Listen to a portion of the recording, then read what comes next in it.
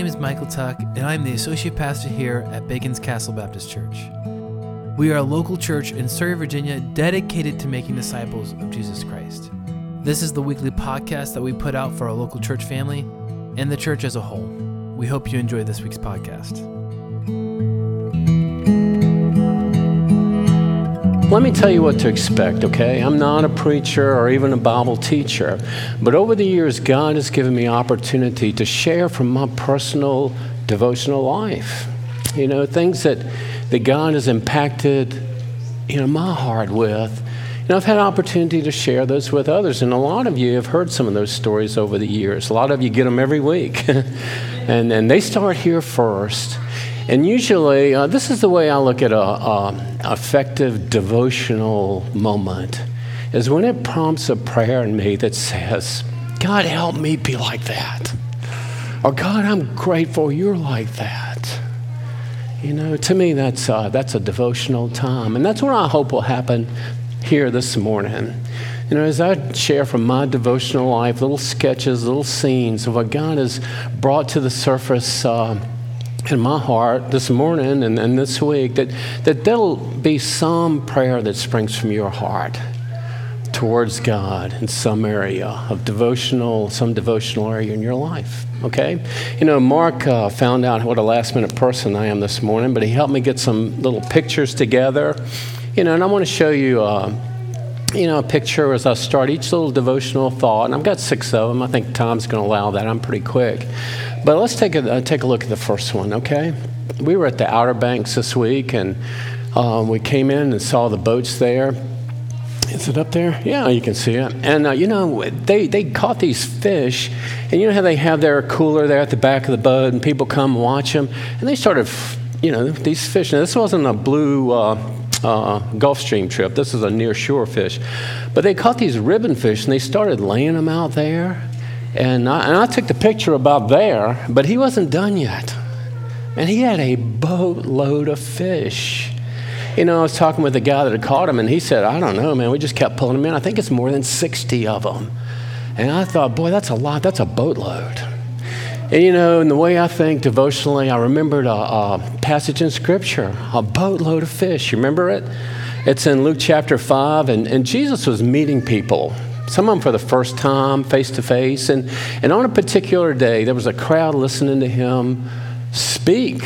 And boy, they were pressing in. And he had an idea. I'm going to borrow a boat from one of these professional fishermen, maybe like that. I'm going to get offshore just a little bit, just a little ways. And it'll give the people who are listening a better chance to see me and hear me, perhaps. So that's what he did. So he asked Peter about that. Let me use your boat and all that. And you remember how the story went?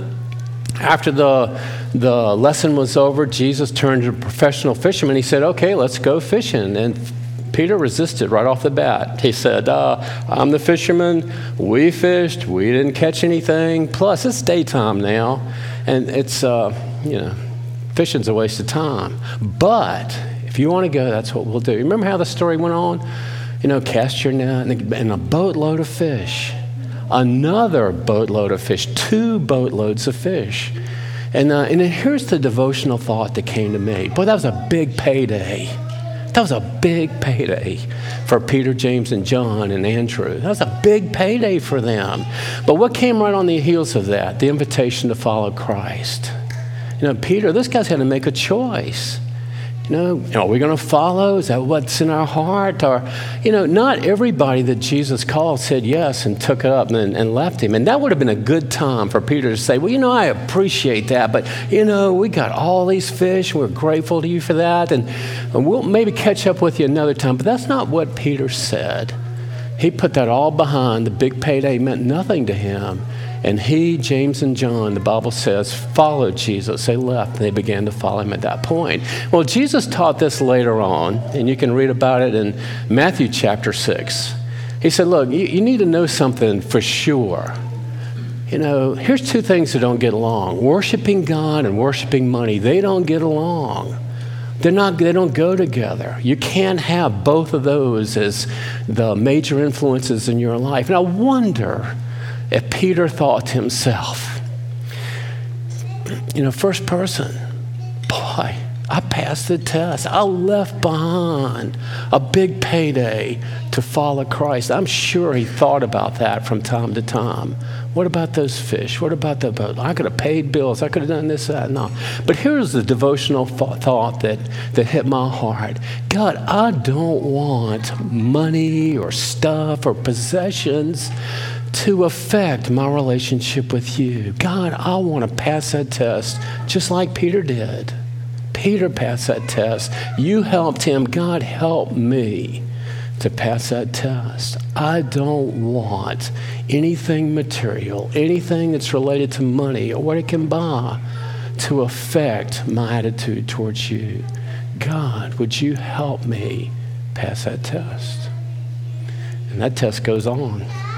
And I'm grateful that the Bible shows us in the life of those three guys that you can pass that test. You can make Jesus first in your life. You can follow him faithfully regardless of the financial situation that you might be in. And I'm grateful to that. You know, I had a chance not long ago to visit a house in Mississippi. And this is where my next devotional thought comes from. There it is. Wow, that's something, isn't it? You know, that was constructed in the mid-1800s. And that's what it looks like today, just like that. You know, and I was visiting my sister who lives nearby down there, and we went to see this. And you drive up, and it's very impressive. I mean, it's quite the impressive thing. And, you know, lots of things stand out. You know, that's not typical architecture for along the Mississippi River in the mid-1800s. That's different. That's unique. And, you know, so that hit me first, and how well cared for it was. You know, from the outside, it looked really nice. Well, we got there, and my sister didn't give me any real explanation, but, you know, it was owned by here it's the APVA, so whatever it is in Mississippi owns the house and takes care of it. And we got there, and the lady started telling us about the house. And she said, only the first floor is complete. Only the first floor is complete. And you can't even see the first floor there. It was like a ground level that's almost like a basement for us. That's the only part that was completed. You know, the rest of it you can look at, but it was never finished. And she said that when the house was turned over to the Historical Society, it was with this stipulation: it can't be finished. It's got to stay just like this. Because you can see all the inner things, the carpentry, the architecture, the design, the construction. You can see all those things because it's just framed in, you know, just, what do you call it? It's roughed in there. And so they took the house with those stipulations. It can look good on the outside. We can maintain the ground floor, but above that, no changes. It's got to stay just like that. So, any devotional thoughts pop in your mind? Well, here's the one that popped in my mind. God, I don't want that to be a picture of me. Oh, the ground floor is great, and I'm grateful for the foundation, the knowledge of Christ that entered my heart and transformed my life and gave me assurance that I'm headed to heaven. The foundation, the cornerstone, that's Jesus, and nothing else. Nothing will ever replace that. And all that surrounds that coming to faith and the knowing that I'm saved, those first floor things, they're so meaningful to me. And that house wouldn't be there if it wasn't for that foundation in that first floor. But that is not where the construction ends. It goes on from there. It's a lifelong thing. God has made this commitment to me to finish the house. Let's get on with it. God's made that commitment to me. So what's my commitment to God? I'm with you. Let's go. What are we going to work on today? You know, we don't have a God who's limited by time or resources or concern or love for us. God wants to work in my heart and life. He wants to build there. And not just the outside, but from the inside. God has committed himself to work in my heart and life. And I want to cooperate. I want God to be free to do what he can do, to make me the person that he wants me to be, to build in my life just what he wants to build. So I won't be a house that's got a foundation, looks good maybe on the outside, but it's really so much potential, so much opportunity that was never completed on the inside. God, help me to cooperate with you as you continue to work in my heart to make me that person that you want me to be.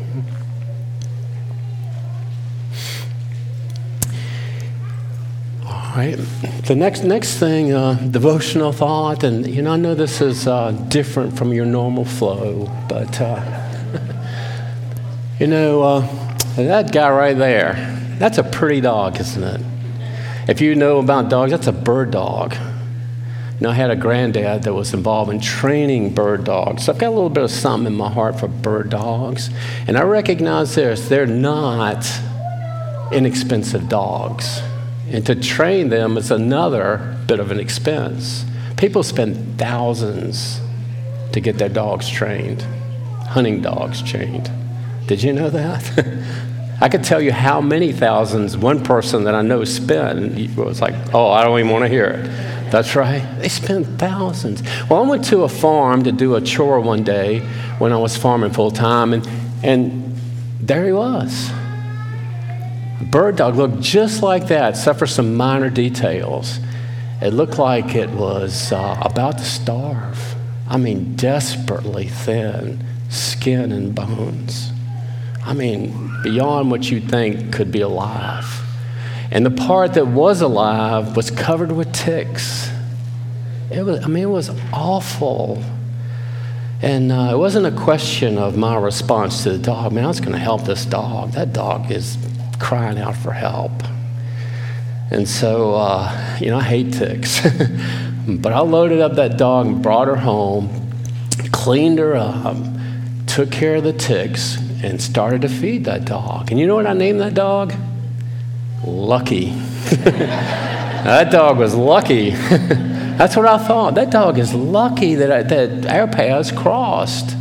Just think, man, she might not have lasted another day or two. So I named her Lucky because that's my attitude towards the dog. She met me. She was lucky. Well, guess what? I fed Lucky for a couple of days, and she was there, around the back door a little bit. And I got up to go out one day. I thought Lucky was going to be a lifelong companion in that part. A bird dog. And guess what? Lucky was gone. Gone. And I never saw Lucky again, ever. And you know what I thought?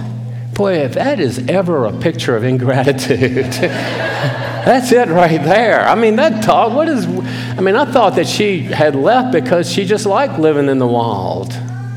And that may be, I don't know. Never saw Lucky again. And I thought that for years. When I thought of Lucky, I thought of ingratitude.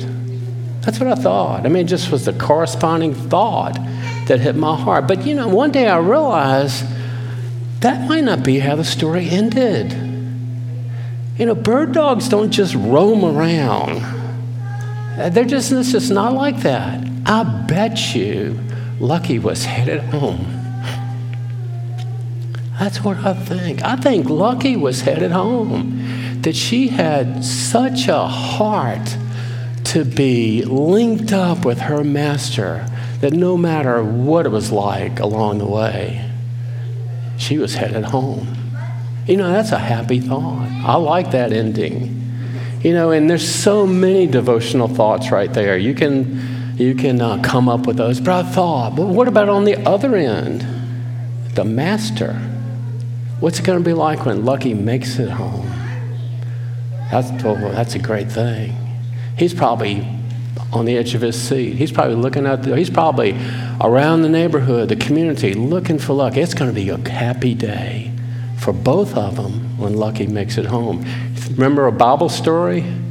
The old man running, the prodigal son, he left and he wasted away all that he had. But that didn't matter because the heart of the Father is, I don't care how skinny he is, how covered with tan, when he comes home, that's my son.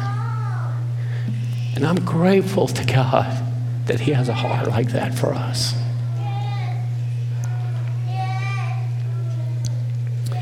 But you know what? What if Lucky did have a heart to make it back to the master? I mean, she had fallen on some tough times. But in her heart was, look, I'm leaving this behind and I'm headed home. I want my heart to be like that. Always desiring to stay connected to the master. Even if I drift away, even if I fail, even if I come up short, that something springs up in my heart that says, I'm a son and I'm headed back to the Father. That's where I need to be. God, help me to have a heart like that. And Lord, I'm grateful that you have a heart like you have.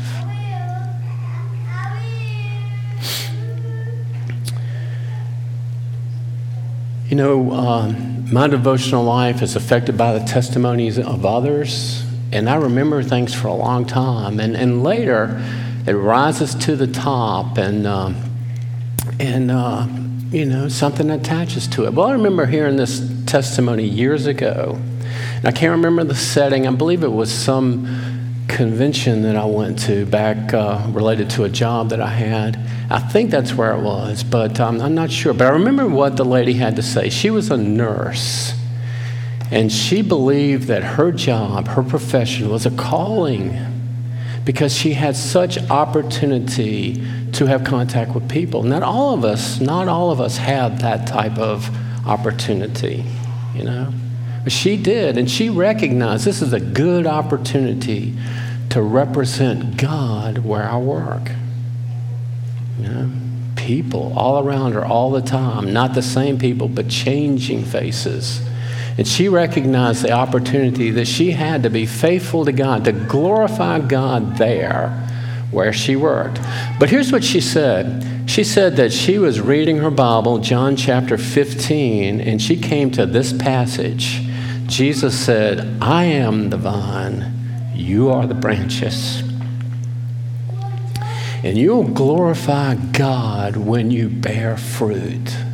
And it stopped her in her tracks because she recognized that calling that was so real to her once, how she wanted to represent God in her workplace, how real it wasn't real to her anymore.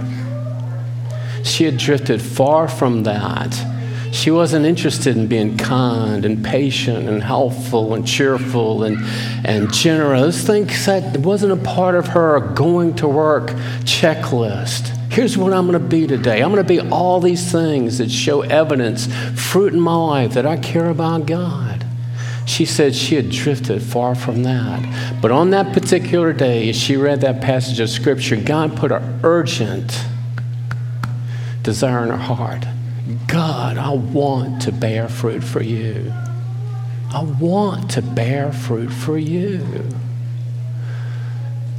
I went back and listened to Jimmy's sermon from some time back. Remember, he preached through the book of John, and he got to this passage, and he was going along, and he said, if you're tracking with me, there's a couple of questions that are screaming out that you've got. And here's one of them. What is this fruit anyway? If we glorify God by bearing fruit, what is it? Well, remember what the nurse said? I want to be kind, patient, generous, all those types of things. Jimmy said the fruit that God desires to see in our life is, guess what? Kindness, patience. You can read about it in Galatians chapter 5. God is glorified when I'm that type of person. When that type of fruit is a part of who I am, it brings glory to God. God, I want to bear fruit for you. I want to be that type of person. I want to see beyond my act of kindness the God that's been forever kind to me and desires to bring kindness into their life. The Bible says this is kindness. It's the kindness of God that brings us to repentance, changes me. God, help me to represent you well.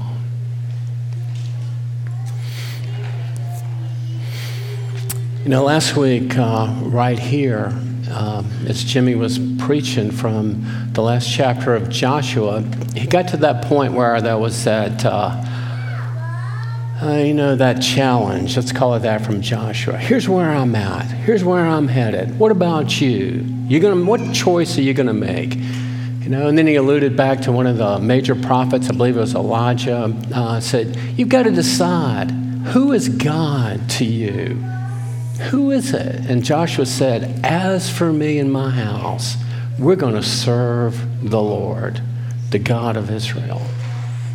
But you know, during that message, he said something else that hit my heart. And he said this. He said that we have such a need today for Christian people who've made choices and continue to make choices. And the evidence of their life is there is no doubt that I'm a Christian. You know, I had a picture there of a guy waving goodbye. You got that one? You know, so many times in the Bible, that picture is there for us. You know, to leave that old life behind, to say goodbye to the old me, my old ways, my old attitudes, my old reactions, responses, my old vocabulary, my own work habits, my old, and you name it, they go on and on. To leave that behind, to be different. And Jimmy says it's not perfection, but it's a progression. You know, as we go through this life, it's not that we become perfect, but that we progress in such a way that there is no doubt which way we're headed, where our allegiance is.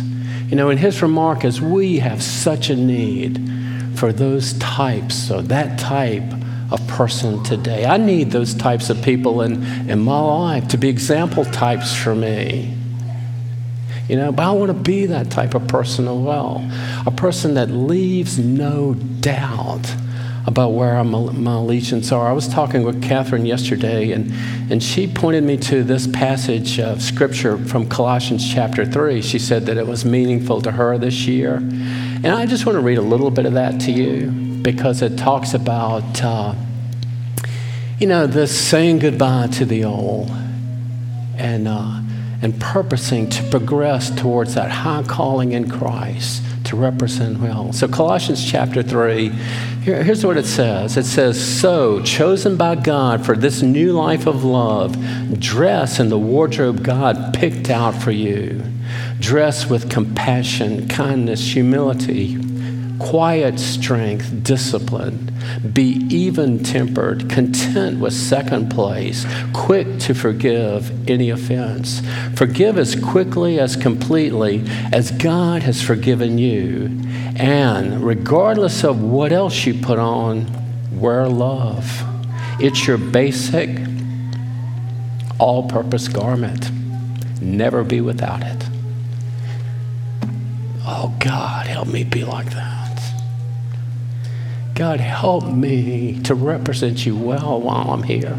Help me to be a no doubt kind of Christian in the eyes of others, because God is glorified as he sees that. You remember what Jesus said about a light? He said, you are a light. Let your light shine in such a way that God is glorified. God, help me to do that. Help me to be like that. And God, help me to encourage others along the way that I see like that, to give them a pat on the back. Good job. God, help me with that. You know, the last one that I picked was a stop sign. And there it is. You know, and I'm not talking about traffic stuff here, but I heard a preacher talking about a stop sign not long ago, and it hit my heart. It became a prayer motivator for me, and I wanted to share it with you, okay? You know, what is your attitude towards a stop sign when you see one at the road? You know, have you ever heard of this happening? Somebody was injured or killed because somebody else didn't regard a stop sign? You know, I have a close friend at North Anna that was almost killed because a tractor-trailer truck did not stop at a stop sign going 50 miles an hour. And he showed me a picture of his truck, and it was one of those, how in the world? Only God could get you through that alive. Well, the tractor-trailer hit him on the passenger side, and they said, that's That was the only thing that stood between him and certain death. Flipped the thing over multiple times. And he was injured badly, but he survived and recovered. He's back to work and all of those good things. And that's quite a story. Well, not long after that, I was talking to another friend of mine that's at the North Anna Power Station, and he told me the rest of the story. He and his friend, the truck driver, were going to go hunting that morning. And at the last minute, he couldn't go. If he'd have been along, he would have been in the passenger side. All because a stop sign wasn't noticed or respected or whatever. Well, I heard this corresponding story. I heard of a town where some vandals went through the town and they took down the stop signs. You can take it from there, right? They took down the stop signs, so anybody that wasn't familiar with the area didn't know they were supposed to stop. And the result of that was serious injury and death. As a matter of fact, 3 young people were killed because the other driver had no idea that he was supposed to stop. So here's my devotional thoughts. What hit me from that is, God, help me to respect the stop signs that are included throughout the Word of God. God is not there to somehow put a boundary over a good life or your pleasure or happiness or mine. God has put stop signs out. Don't go here. Don't do that, for my own good, for my own protection. Nobody cares about my future more than God does. And He knows where I need to stop, what needs to be the boundaries around my life. And they're there for my good and my protection. Plus, when I go through those stop signs that God's put in my life, it's not just the possibility that I'll get hurt. There's a very real possibility that I'll hurt somebody else as well. And God, I don't want to do that.